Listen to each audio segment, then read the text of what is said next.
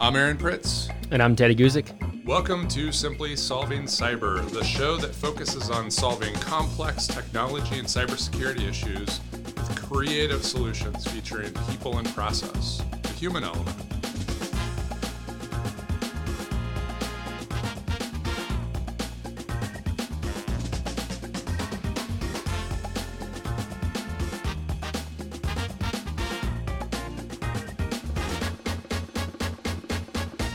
Teddy, tell us why you're excited about being on this show.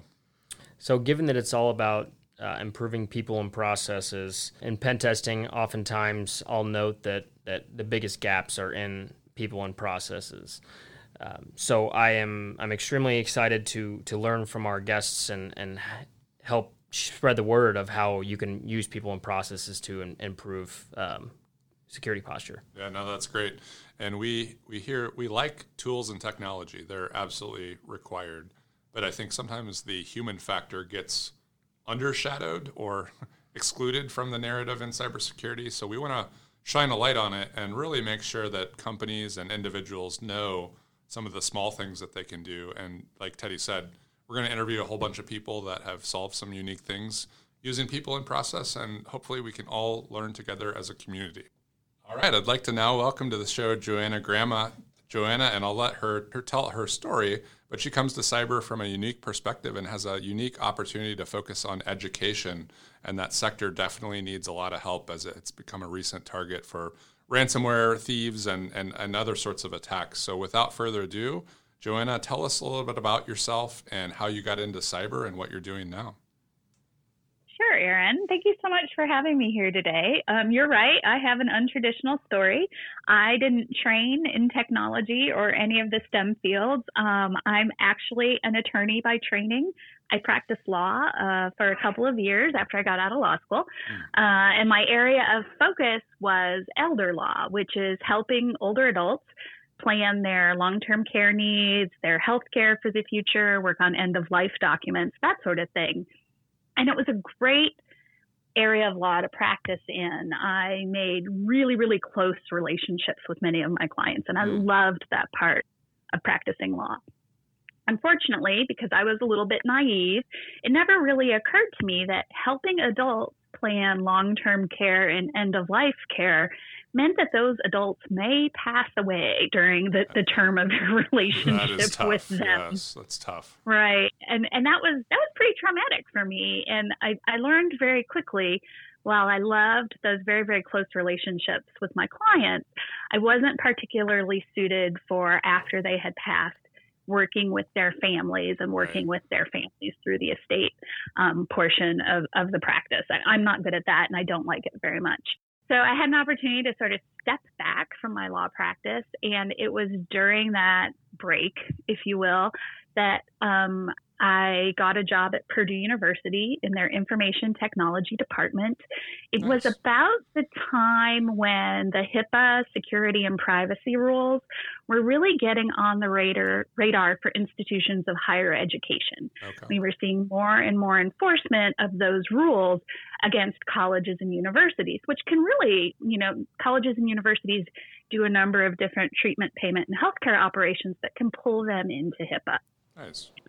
And so what Purdue University needed at the time was not a lawyer to advise them, but someone knowledgeable in reading laws and regulations who could tell them what those laws and regulations meant from a technology perspective. Right. That's an important aspect for sure. Right. Yeah. It's really important because legalese and technobabble don't often align.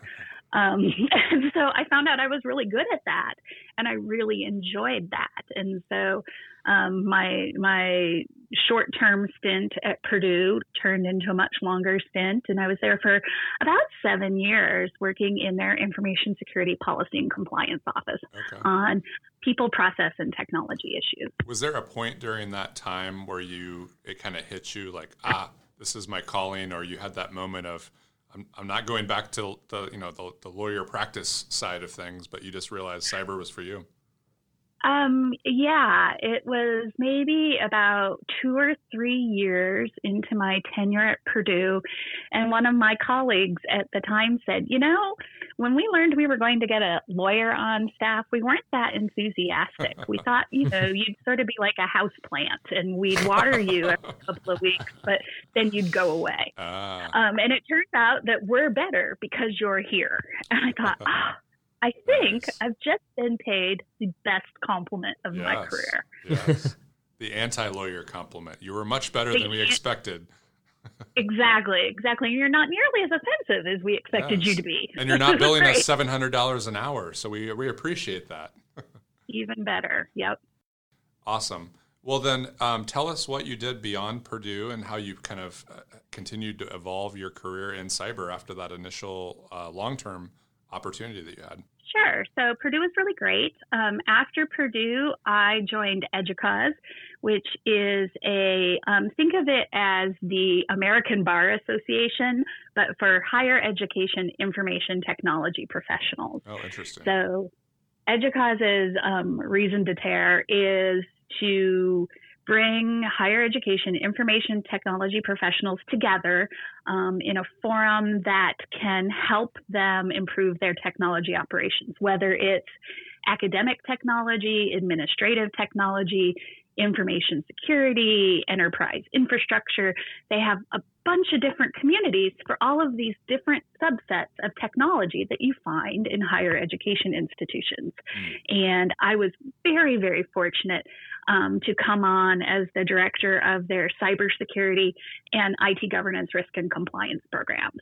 And so I did that for a couple of years, and that just exposes you to so much.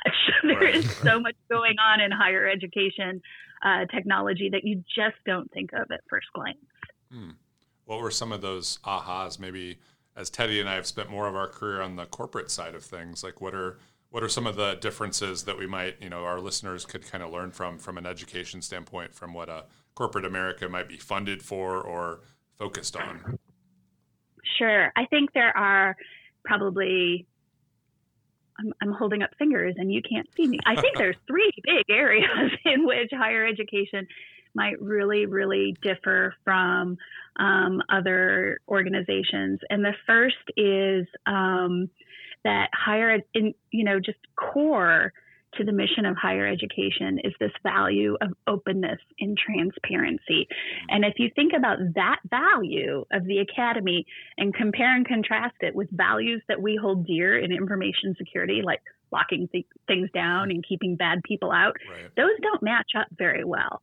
And so the practice of information security in a higher education institution always you always have in the back of your mind this thought of, are the things that we're doing, even though they're protecting different types of data, are we still doing them in a way that allows the institution to achieve its mission? Because the mission of the higher education institution isn't to provide technology. It's not necessarily to keep certain types of data secure. It's teaching, learning, and research. And those are the things that need to be supported and enabled in higher ed. Got it. So would you say it's more about preventing disruptions of those core initiatives or values? I think it's preventing disruption of any of those. You don't want to do anything that might keep those things from happening. And then it's also to actively promote them. And so there's really this balancing act that higher education information security personnel in particular are incredibly adept at. Okay. I think the second thing that's really is a little bit unique from higher ed, and I'd be especially interested in hearing your thoughts on this because you and Teddy both do the corporate side of things, is higher ed institutions can be very, very decentralized. There might be centrally offered services like an ERP or email or CRM that are offered at the central level, but that doesn't necessarily prohibit a department or a unit from going out and rolling their own as well. And so there's always this sense that there could be shadow systems out there that are duplicating central services, that are actively competing with central services. Sometimes it can be very hard for information technology organizations to tell a popular department or a department that has to be technology savvy, like computer science or an engineering school, that they can't roll their own insert X IT function, right? Because they have to provide some very specialized trainings to their students. Yeah, definitely. So I've done some, penetration tests of higher ed environments and stuff like that, and I've noticed, well, like really what it comes down to is, especially when you're talking about large universities, it's like the biggest BYOD organization you could possibly have, right? So any companies that are that big usually aren't doing any sort of bring your own device. So it's really hard, like you said, it's not very centralized. And so keeping a handle on all of those different computers, the programs, the applications that those computers are downloading, utilizing, makes it very difficult to oversee and to really secure at that. So I totally see where you're coming from with that being a large difference between, big corporate America and like big universities. I do wish that it was true that corporations didn't have shadow IT and people doing their own thing. That is definitely a similarity in certain areas and companies, but I think you're right. It's probably like the extreme of, different departments that are completely autonomous and students. Like I hadn't thought about the student angle, but Teddy's right. The students come, and I brought my own laptop when I was in college, and I did what I wanted, and I didn't know too much about security policies, right? Other than the basic standards of like, here's your password. I remember at IU, you got the students got a notification or something because everyone at that time was downloading torrented movies and stuff like that.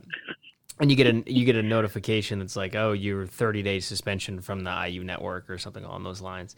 So you guys are dating yourselves because that would have been, 2010, 2011 when that really, really became a huge thing that all the universities were having to do. Yes. If Teddy's dating himself, I don't want to talk about graduating in 2001, but yes. We'll stay on the 2010s. It's interesting you said that because my first year of college was 2011. So, and that was when all of this was happening. So you hit the nail on the head there with the year. Nice. That was a particularly interesting time in higher ed. I want to say, though, that I don't appreciate you bursting my bubble about the corporate IT environment because in my head, it's top down. It all works the way it's supposed to. And there is no shadow IT. So I'm going to pretend I didn't hear you say that. I will not spoil you with my dystopian stories. So. Okay, please don't. I have one more thing that makes higher education special. Yes. And that is, think of colleges and universities like mini cities. They often have the same functions that cities do. There's facilities that keep the power and the heating and the cooling and the life safety systems on. There are police departments. Right. There are infrastructures like airports and bus services. And there's there are hoteling services, right? And so... And there's research. So there's all these different components that are creating and using and shipping data all across this institution at crazy speeds and with crazy different kinds of data classifications and different uses. And so it adds a complexity to the environment that sometimes we just don't think about when we think about going to college to get an education. Right. So with all that, I mean, I have spent time in pharma, and I like to say pharma had research and manufacturing and commercial sales, and it was kind of like the trifecta of risk. But when you think about a city of hotels and credit cards and students and population of the bursar and payments, and I mean, it's maybe even a more complex ecosystem of challenges. How do you and administrators of those universities prioritize? Because it seems like there'd be tons of risks and tons of things you could do, but not enough time in the day and budget, let alone to conquer everything you'd want to do. Right. That's probably the challenge for pretty much every organization or industry. And I don't think higher ed is immune to those types of things. And it probably sounds trite, but when thinking about information security priorities in particular, I like to go back to the good old-fashioned risk assessment and thinking about, what's my data? Where is it located? What do I need to do to protect it? And if something bad happens, how fast is it going to hit me? And just really looking at prioritization through that lens. And it's hard in any industry, and it's hard in higher education because there are so many competing interests. Right. So kind of in the balance between people, process, and technology, I would say in general in cybersecurity, a lot of the focus in the industry is on tools and the next whiz-bang tool that you can buy to solve yesterday's breach. How much of that pressure is there? I mean, tools are great, but also tools without people and process, or tools without the right scale and scope, don't necessarily live up to all the marketing hype. How does that whole balance affect the universities and education in general? Sure. So I feel like I should issue your listeners a caveat. I am definitely a people and process person. And so almost everything I do is framed through the people and process angle. And so what I see when you talk about implementing solutions or implementing the next coolest tool is the difficulty that we sometimes have in higher education is first getting money for the coolest tool, because funding is so limited. In many instances, you want to make sure that tool is going to work in your environment before investing a lot of funding in it, and you want to make sure it's a proven tool. And then once you bring the tool in your environment, the next big thing to figure out is, how is that tool going to work in an environment that's so decentralized, where pick your favorite logging tool or SIM. How are we sure that we're getting the appropriate data feeds into this tool to use it appropriately? And do we know the cleanliness of those feeds? Do we know, all of that underlying stuff, that you make sure that your technology is working appropriately? And sometimes those are really hard things to figure out in higher ed. Right. No, that's a great point. So kind of in this show, we always pick we ask you to think through one of the tougher challenges that you solve. And I know you mentioned you're all people and process. That's the focus. And actually, I would say that brings diversity to this space, because a lot of the historical cybersecurity experts and career people that did come up through infrastructure and technology. So thank you for joining us and having a diverse line of thought, because I do believe that is needed in this field. So kind of back to our challenge that we always give all of our guests is, tell us about a time where you had a tough challenge and where the human element, people and process, saved the day, or it really provided a solution that wouldn't have been there if you would have been tool focused. This quiet sound is the sound of me thinking. I think one of the places where I have seen sort of the tool discussion and the people and process discussion come to a head is when we're looking at technology services at an institution, and we're going through our service catalog, and we're realizing, oh my gosh, we are offering the same service in 4 different areas from 3 different vendors, and we're purchasing licenses from 2 different vendors, and we're over purchasing because we don't need that many licenses if we combined these 2 instances.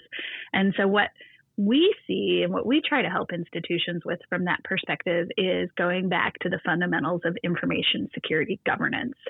Have you put processes in place, usually people-driven processes, to look at your information security program and the different components of that program, and making sure that you as an institution are spending those dollars wisely. And whether that means eliminating duplicate services or finding instances in which those duplicate services really are necessary. Right.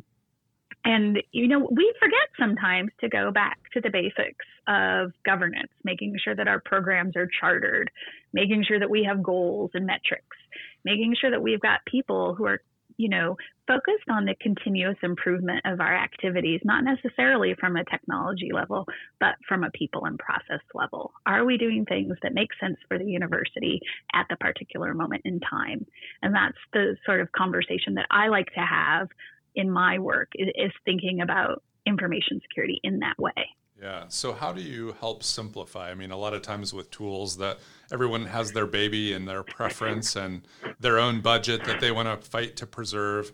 How do you help bring that to a head to make the right decisions and go back to that core mission? And it's really fun to be in a project to build something and turn something on, but it's sometimes tough to be on a project to take something out or retire something.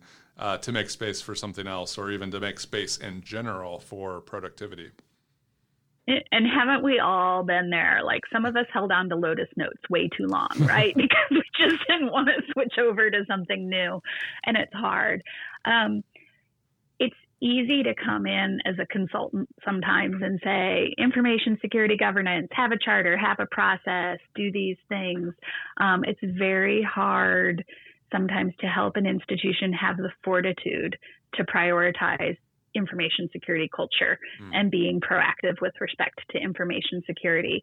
And so when we consider those things, we talk about what is your return on security investment, and how thin are you willing to spread your security teams? Because no security team in the world, unless it's the best resourced and the best skilled, and I don't necessarily know who that might be, they can't be always in a reactionary mode. They can't be reacting to 5 different systems that may or may not have been hacked.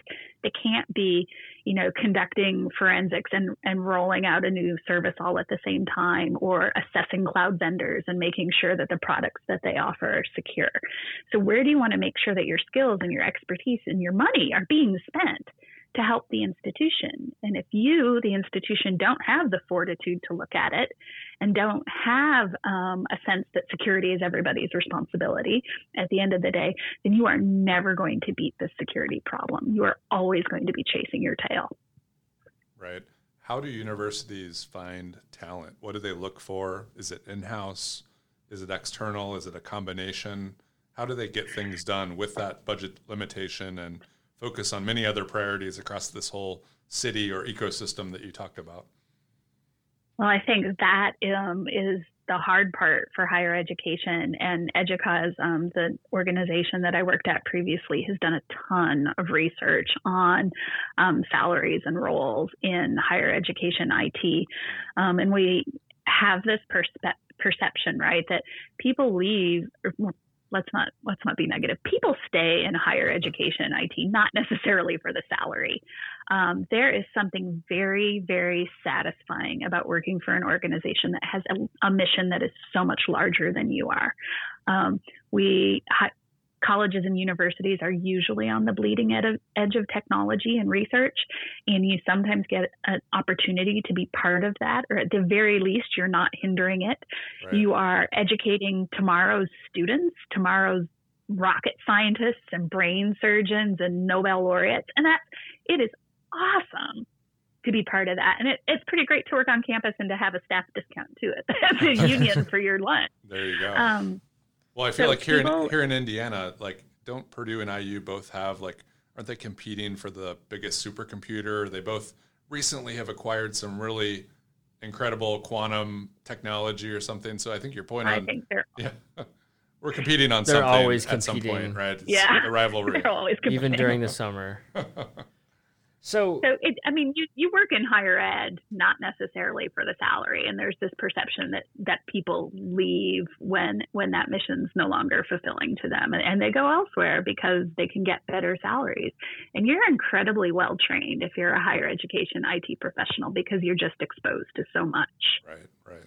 So in terms of, for those people that are looking to start their careers, would you say higher ed would be a good spot? And if so, like, when you were at EDUCAUSE, or even now, do you look for students that are just leaving college that, they've just been exposed to all these potential risks, and like see whether or not their brain works that way, whether they're already thinking about risk and that kind of stuff? Does that make sense? Yeah, that does make sense. And it's a very interesting question, because I was reading an article just the other day sort of about how it's harder for newcomers to break into information security because all of the job descriptions say experience required. Yeah. And that always cracks me up, because to some extent, information security is a relatively new field, right? You won't necessarily find a person of our age, and I'm going to assume we're all about the same age for the purposes of this conversation. People aren't going to have 30 years of experience in information security, because it didn't exist the way it does now 30 years ago. So because information security evolves so rapidly and because technology evolves so rapidly, I sort of think we have an obligation to be helping newcomers to the field get the experience that they need. A lot of our discipline, I think, can be taught on the job. It's not necessarily something that you need to work your way up, if you will. I like seeing if people can think with a security mindset. You don't have to be wearing a tinfoil hat or suspicious of everything, but you do have to be inquisitive and curious and have, conviction about what you're learning and be a great communicator. And those are some skills and characteristics that we really need information security professionals to have. Yeah, that's a good point. Yeah. That passion for learning and continuous learning is important because, like you mentioned, what was a hack 5 years ago or something we were defending is not what we're focusing on today. And then the other point you mentioned is kind of the diversity of age group or the way you think about it or generational thinking can help you. Just like earlier on we were talking about, you're not a technologist, but you focus on problem solving from a different perspective, more focused on people process. So I think diversity in general, thought, race, age group, all of that can help because our adversary is likely of a diverse background as well. So we need to find different ways to think like they think or solve for problems that may be evolving faster than one group of people can think of. Absolutely. Yeah. And you brought up a good point about the experience level. So I spent some time advising a local nonprofit, a cybersecurity boot camp here in Indy, and that's the exact feedback that I'm getting from the students. And we've all seen those job postings on LinkedIn, right? That's like, they want a PhD or a master's, they want their CISSP, 10 years of experience, and they want to pay them. It says entry level, and they want to pay them $50,000 a year, and it's it's not obtainable, and it's frustrating because it also it hinders people from wanting to join the workforce, the cybersecurity, the cyber workforce in general, because it's makes it seem like it's impossible to join. So I think that's something that us as an industry need to work on. And I feel like everyone's saying it, but no one's actually done anything to really kind of shift that and change it to be more of a welcoming community, especially for one that's so open source.